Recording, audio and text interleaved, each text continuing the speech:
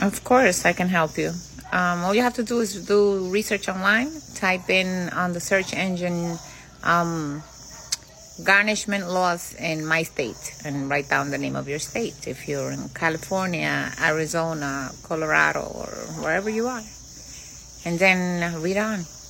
If you see that it says claim of exemptions, then click on that and select that form. However, you need instructions to fill that out, because you also need to mail a certified copy of that to the plaintiff's attorney. You got to prepare 3 packages. So if you're not sure of what you're doing and you're doing it yourself without hiring the services of an attorney, which you don't need an attorney for that, then it's good to get some guided instructions. So let me know. My email is epiccreditscores@gmail.com. Good luck. Shortcast Club.